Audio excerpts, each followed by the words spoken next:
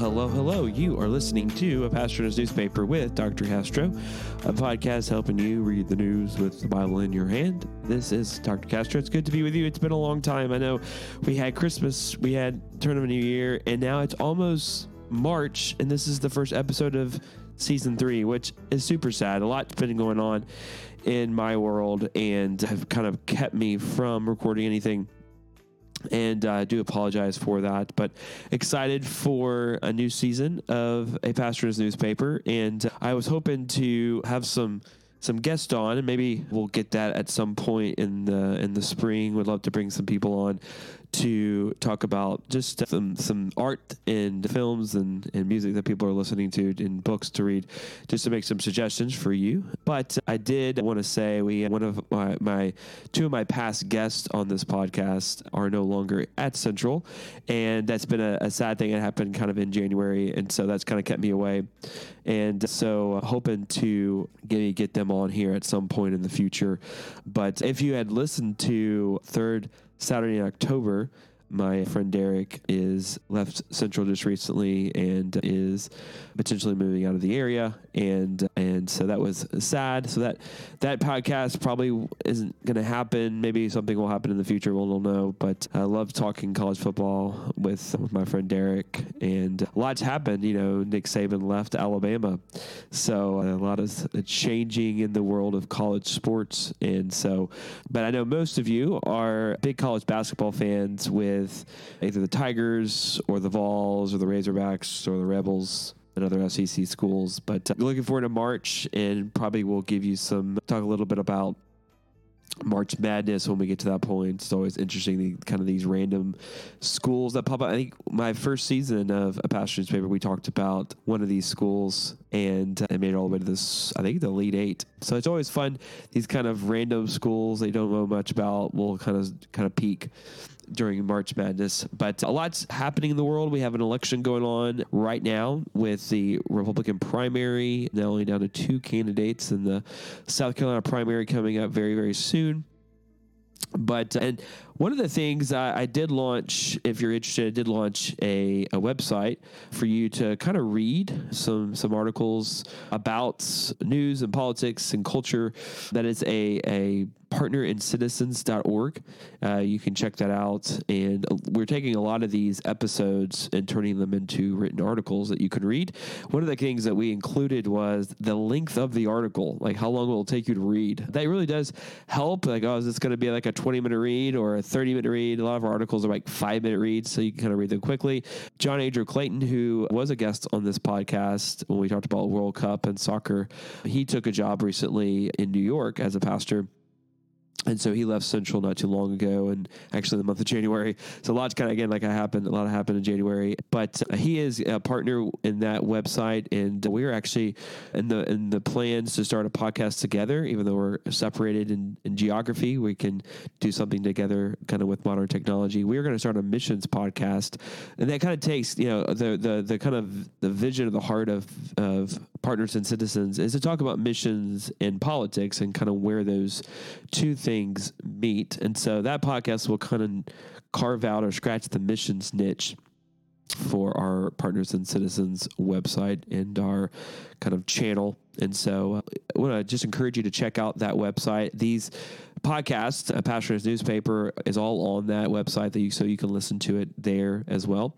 But getting into this new year, 2024, again, like I said, we're in an election season with the Republican primary is going on, and it looks like former President Trump will win that nomination. And so it'll be a Trump-Biden Part 2, kind of like I think there was a few Super Bowls where the Bills and the Cowboys played back-to-back years in the Super Bowl. The Cowboys won both in that particular story. But so we're going to talk a lot about the election coming up this year, and so we'll have a lot of episodes about that. But one of the interesting things as we look at the two primaries, especially on the GOP side, in Iowa and New Hampshire, and if you go to that partnersandscitizens.org website, there's two just analysis that I provided on those two primaries. But what was interesting about those two primaries, now Iowa and New Hampshire are very different. The GOP voters are different. You have a lot more evangelical voters in Iowa. You have more Catholic voters in New Hampshire.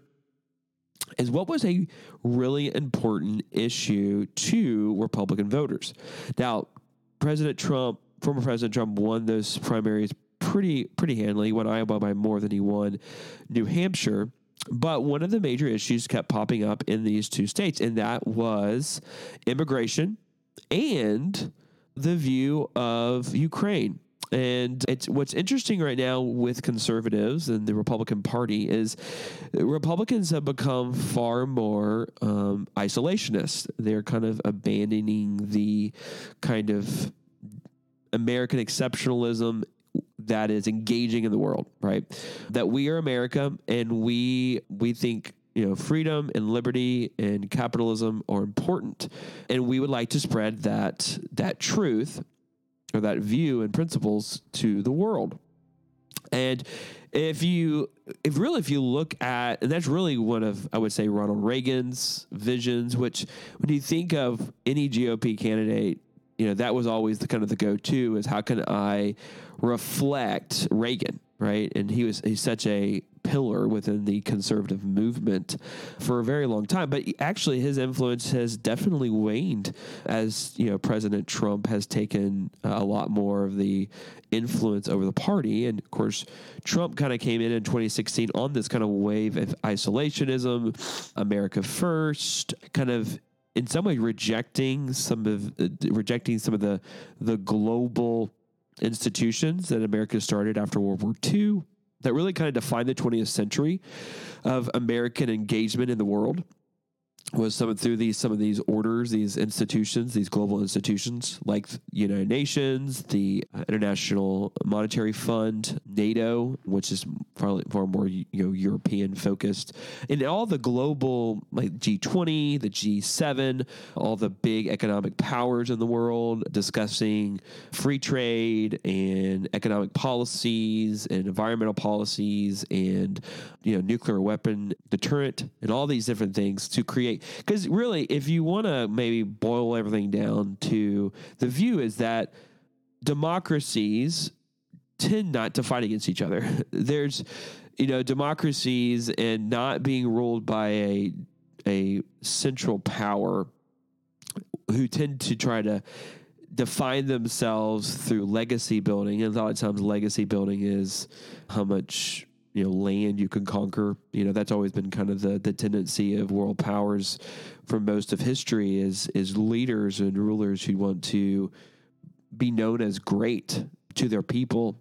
And a lot of times that is, conquering other nations. That was very much a part of Germany's issues with World War I, with Kaiser Wilhelm, and then with Hitler, but even with the Russians and Putin currently right now. But if you are more defined by, democracy and the populace of the people and their needs. And the people don't want to go to war because usually the time it's them that have to fight the war. And so free trade across countries is far more important. And war actually is not very cost effective. Like it costs a lot of money to go to war, and you can't really trade with a person you want to war with, right? You can't really benefit from them if you're killing and kind of, somewhat bombing their natural resources. So I want to talk about as kind of start off season 3 is globalism. And where is globalism currently today? Where is America and its involvement, engagement in the world? We see right now, and I think I talked about this in the fall, kind of with after October, with the start of the war in Israel with Gaza, with Hamas, I guess is probably a better way to say it. That war currently has very much spread across the Middle East. There's 10 nations currently that are involved in this crisis. Some of them you probably can think of pretty quickly off the top of the head, but some of them may be surprising to you. But you have Israel, Palestine, or Hamas, but also, the entire Palestinian nation, Syria, Jordan, Iran, Lebanon, the U.S., Yemen, Pakistan, and Iraq. That's a lot of people. That's a lot of nations being impacted by what's happened between Israel and Gaza. Now, that war has expanded. That was kind of the view that thought that it would probably expand. There is kind of hope right now that Israel will stop its advancement in Gaza, broker some type of ceasefire for the sake of getting all the hostages out. Right now, amongst Israeli citizens, 15%, only 15% support Benjamin Netanyahu and want more intervention there. They want the hostages back. I think that there's a view that more advancement into Gaza is going to prevent the hostages being released. What's so interesting, I think there's still hope that there will be real change in Hamas in Gaza, and then there'll be that the treaty of an alliance or an economic alliance between Israel and Saudi Arabia is still on the table. And so, because that actually, and if you go back and remember, that was the reason for the Hamas's, terrorist attack on Israel, was to prevent the agreement between Israel and Saudi Arabia. And that deal is still on the table. And it's still about 50% chances that that deal could still go through. And basically Hamas would have failed, and so would have Iran. And I think that's the bigger prize in this whole thing is Israel legitimately being recognized by the Saudi Arabian government. That Salam and the royal family who is, when you think of the Middle East, it's really kind of like a Cold War mentality between Saudi Arabia and Iran, and both are battling for influence in the region. And for one of those powers to recognize Israel is huge. And if you want to just think from a wealth perspective, Saudi Arabia is far wealthier and more powerful economically than Iran is. And so that would be huge for the region and for the United States, who do not want to be dragged into Middle Eastern crises one after the other. So that's the bigger prize. I think that's what the U.S. wants. That's what the U.S. is pushing for, is that they can and Israel has pretty much, taken over half of Gaza, to kind of say, okay, there's going to be a military presence in the Gaza by the Israelis for the foreseeable future. That the big prize for us is our relationship with the Gulf states, and that will hurt Iran, who's the bigger villain in this whole story, right? And that really is kind of where we are in the global world, is that there is the U.S. and the Western powers, and then there's China, Russia, and Iran, and kind of this new world order. And for the Saudis to be in alliance with Israel and for them to be in alliance with the U.S. really does help there to be progress within the Middle East, and the U.S. not being dragged into every issue that pops up. And I think that's the kind of what I want to talk, because that's the big issue in the election, is what is the America's future in the global world. And amongst conservatives, there's a major push to disengage. There's a view that we're $34 trillion into debt. We have a southern border crisis. More resources, economically and defense resources, should be spent on the border, not in Ukraine, not in the Middle East. But I think the one I really want to talk about Ukraine, because that really is kind of the one where has been spoken about in debates, is the U.S. should no longer be supporting Ukraine's war against Russia. Now, let's just make sure we know the facts. Ukraine did not spark a war with Russia. Russia invaded Ukraine. And there is actually, just to kind of share this with you, there is in 1994, there's the Budapest Memorandum. And in that memorandum, it was the U.S., Great Britain, and Russia. At this time, the Ukrainians had nuclear weapons, and they wanted to deter them from having these nuclear weapons. So they made this agreement with the Ukrainian government and people that that they would protect their borders if they were ever invaded. Well, the Russians invaded Ukraine, and the U.S., by this memorandum in 94, were to come, and with Great Britain, were to come to support Ukrainians if they were ever invaded, to help their border and protect their border. So to support what we've promised. And there's a bigger thing, there's a bigger issue at hand, that if we want to prevent Russia and Putin from advancing further into Europe, then this is kind of the price we pay. And again, if we look at the facts, we are not sending boots. We're not sending U.S. planes into Ukraine. No American lives have been lost in our support. We are supporting them with weapons. And we have given, we've given $113 billion to Ukraine to this point. But most of that aid has actually been weapons that we've already made. And so some of these weapons were kind of on the shelf, and we're providing them these weapons that are in some ways secondhand. And so it's really not costing us. And there's actually a report by AEI that 90% of the money spent, 90% of the money given to the Ukrainians in their war effort has been spent in the U.S. And basically American defense companies and contractors have used that money to make weapons for Ukraine. So that's helping the U.S. economy in the long run. So it's really not costing us much. So that this is such a big political issue is the big surprise. And already U.S. military experts have said that our efforts in Ukraine are actually helping us long term, because it's building up reserves in our armory. It's helping the military in its readiness.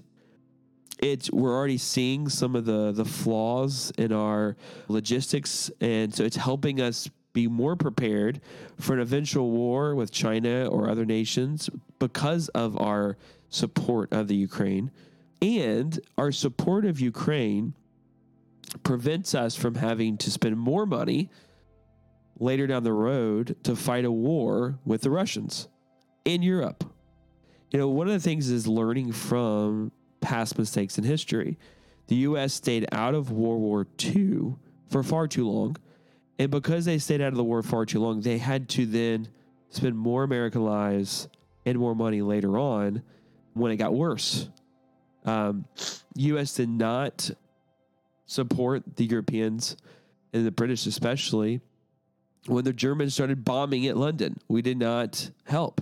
Not until we were attacked at Pearl Harbor and lost 2,000 plus American lives, then we got involved in the war. But the war was at a point where it was going to be much harder to push the Germans out of France and to push the Japanese out of the islands and out of China. And so I think what we're doing in Ukraine is important, and I think it is a big political issue, and I think it's actually going to see a big dividing line between Democrats and Republicans in the election on this issue of Ukraine. And if you look at, which this is all very interesting, as you look at percentages and where people are, conservatives now are far more promoting disengagement, where Democrats are supporting engagement. 54% of Republican voters favor disengagement on the global scale, in the global stage. 56% of Democratic voters favor engagement on the global stage. That went for Democrats, that went from 34% to 56%. And for Republicans, it went from 40 to 54%, which presents an interesting, so Democrats were against the war in the Middle East when Bush was president, but now that there's a Democrat in the office, now there's support for engagement. So it just really kind of depends on who's in office at the time. Trump being an isolationist, you see how that has affected Republican views on engagement in the global world. And it even presents some other kind of interesting facts that U.S. is ranked 17th when it comes money per capita spent on the support of Ukraine. U.S. ranks 17th. Norway and the Baltic states are far higher up on the list. They're spending 1% of their GDP on supporting Ukraine. And Finland and Sweden, who were very much disengaged when it came to NATO, are now spending far more money on defense. So one of the issues about Putin's decision to invade Ukraine, all that it's done is actually awaken those who have been on a long holiday, the Germans, the Baltics, the Scandinavian countries, France. These countries are now investing in defense. They're supporting the Ukrainians far more than by total dollars, but by percentage of the GDP. U.S. is getting far less. So we're not supporting the Ukrainians at a level that's far superior than everyone else. A lot of nations are supporting this. We are a part of that support, and I think we should continue that support. And I think it's an issue that, as Reagan said in the 80s, that we should pursue peace through strength. And I think this is one of those particular issues that Republicans should be supporting of pursuing peace in Ukraine through strength, right? So as we think about the global world currently, China is increasing their military. They're spending far more on their military and their defense than the U.S. It's been historic that the U.S. has viewed that their defense spending should be about 4% of their GDP. We're down to 3%. And I wonder if President Trump does win re-election, if he wins, not re-election, but it's a weird election because he won, then lost, and then if he wins again, will he invest in getting that defense spending up to that 4% of the GDP? Because the Ukraine issue may not be the last of these nations, a part of this new world order of China, Russia, and Iran, that will invade another nation that we are in alliance with, that we support. The Chinese potential invasion of Taiwan. The U.S. has publicly said that we would protect Taiwan if China were to invade. Well, if we don't support Ukraine here, I would say emboldens China to invade Taiwan, knowing that the U.S. will not actually support their ally. So I think the U.S. is an important time to, again, invest in strength for the sake of pursuing peace. Investing in strength to pursue peace. And there is an Iranian thread to all of this. There's a Chinese thread to all of this. What's happening in Israel, what's happening in Ukraine, this new world order that China is really the leader of China, Russia, and Iran, to be a alternative to the U.S. order of the U.S. and Britain, European powers, the EU, Canada, and other Western nations. That we're in a new Cold War, and these different proxies, these different battles, are a part of this engagement between these two world orders. So what's happening in Ukraine really isn't just a Ukrainian-Russian issue. Putin would like for the Western world to think of it that way, that this is just Putin. He's wanting to protect Russian-speaking people that live in Ukraine, and that's the reason for the invasion. The bigger truth of this all is that there's two world orders. There's one led by the U.S. and there's one led by China. And what's happening in Ukraine is very much similar to what happened throughout the 20th century. And I think that's just the people, we need to wake up to this truth. And for the sake of pursuing peace, we have to show strength. And really continuing to support Ukraine in their war with Russia, I believe, is the right thing to do. Because I believe the U.S., I think what we're seeing is that when we think about globalism that kind of really started, just to kind of take you down a list of, or just to kind of explain some history. is that really globalism started in the 19th century. And during that time, there was a Congress, the Congress of Vienna. And I'm going to pull up my notes of kind of in beginning of the 19th century, there was a Congress in Vienna. And this was a gathering of some European powers, leaders amongst European powers, Austria, the Austrian-Hungarian Empire, Russia, England, and France. And the goal of these powers coming together was for the good of the continent. They wanted to come together and promote, peace and trade, but also individual nations didn't want to get dragged into local skirmishes and wars, and they wanted to kind of like come together and hope for the good of the entire continent. And the problem is that there was very little common interest in this. At that time in the time of history, there was still very much a kingdom perspective, and the pursuit of my own growth of my own kingdom. And hence why you get to World War I and World War II. I mean, there are some I read recently, in the past about, the French had their empire during Napoleon. Then, of course, the Congress of Vienna happened right after Napoleon, right? After the French tried to occupy Europe. That was Napoleon's goal, was to occupy the world, right? Because, the English had their empire. The French wanted their empire.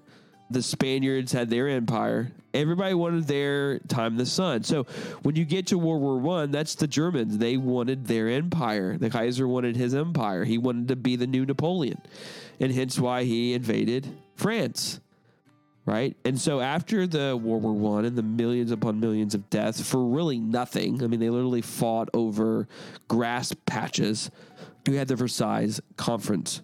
And you had Woodrow Wilson, President of the United States at the time, League of Nations, freedom of trade on the seas, and that no longer the world would go to war. War is the war to end all wars. But, the problem is that once the Japanese invaded China and the Italians Mussolini invaded Ethiopia, no European or U.S. power came to defend that invasion. Again, it was in their interest. What happened in Ethiopia, what happened in China is not my business, which then sparked World War II. 8 years after the League of Nations, World War II is sparked.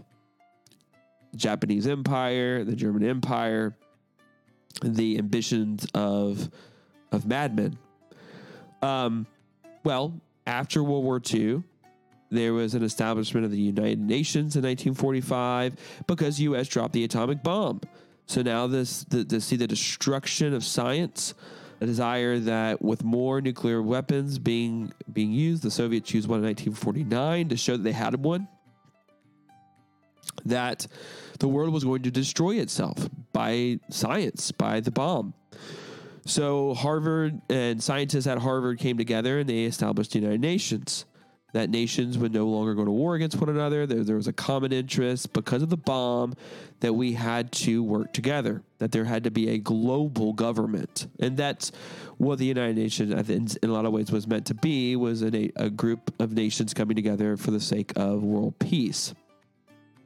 Well, the 20th century is known for more destruction than any other century in the war and history. So that failed. And then you have other Bretton Woods, which was economists in New Hampshire, free trade and the dollar being established as the currency that would back foreign aid, the World Bank, International Monetary Fund.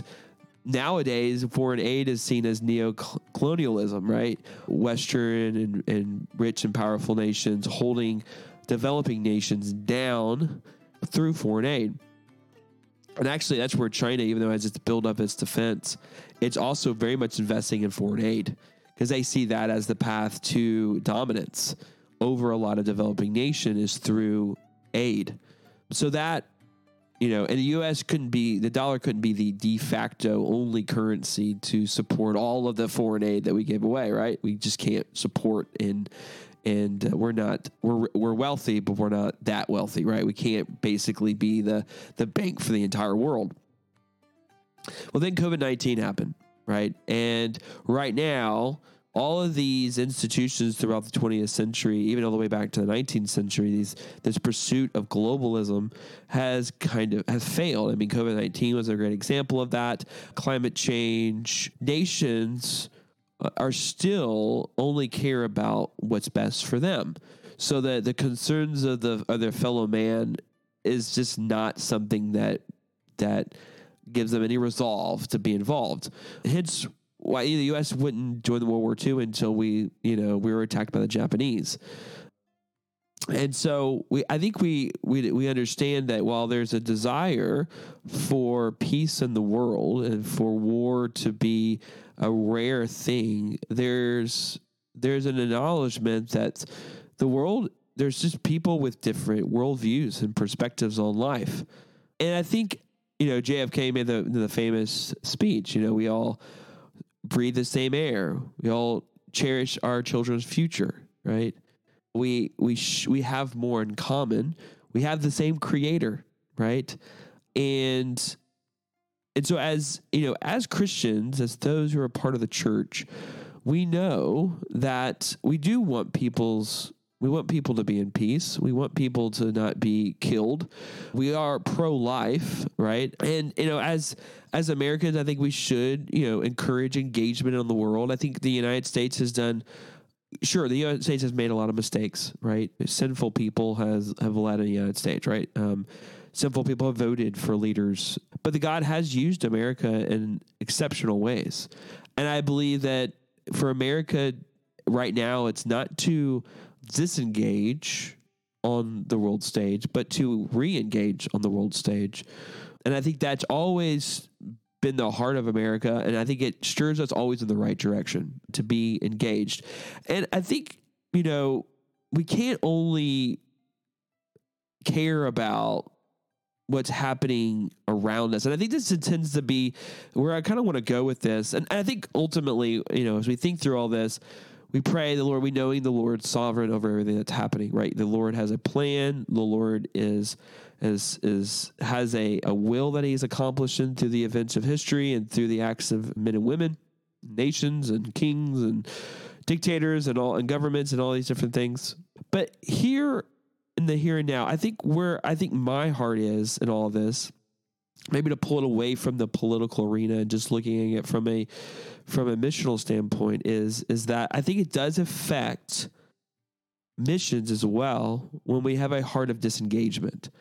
And I'll explain kind of how I tend to pick this up. When I hear people say, hey, we shouldn't be sending money and resources over there. We have far many lost people here, which it's a true statement. There are lost people around us. But I would say this to them. The difference between here and there is here, literally, you can go down the street and you could find a Bible. You can find a church. You can find some Bible study happening, and you can be a part of this, and you can learn about Christianity. You can learn about Christ. You can learn about the gospel. You can learn about how Christ Jesus came to the world to die for sinners. You can put your faith and trust in him and be transformed and dwell with the Holy Spirit. You can then be baptized in the local church. That's all true. But there are a lot of places in the world where that's not true. There's billions of people in the world that do not have access to the gospel at all. They could not, if they even wanted to, go get a Bible. They could not, even if they wanted to, go to a church. And they could not, even if they wanted to, go to a Bible study. That right there is the difference between here and there. They're unreached.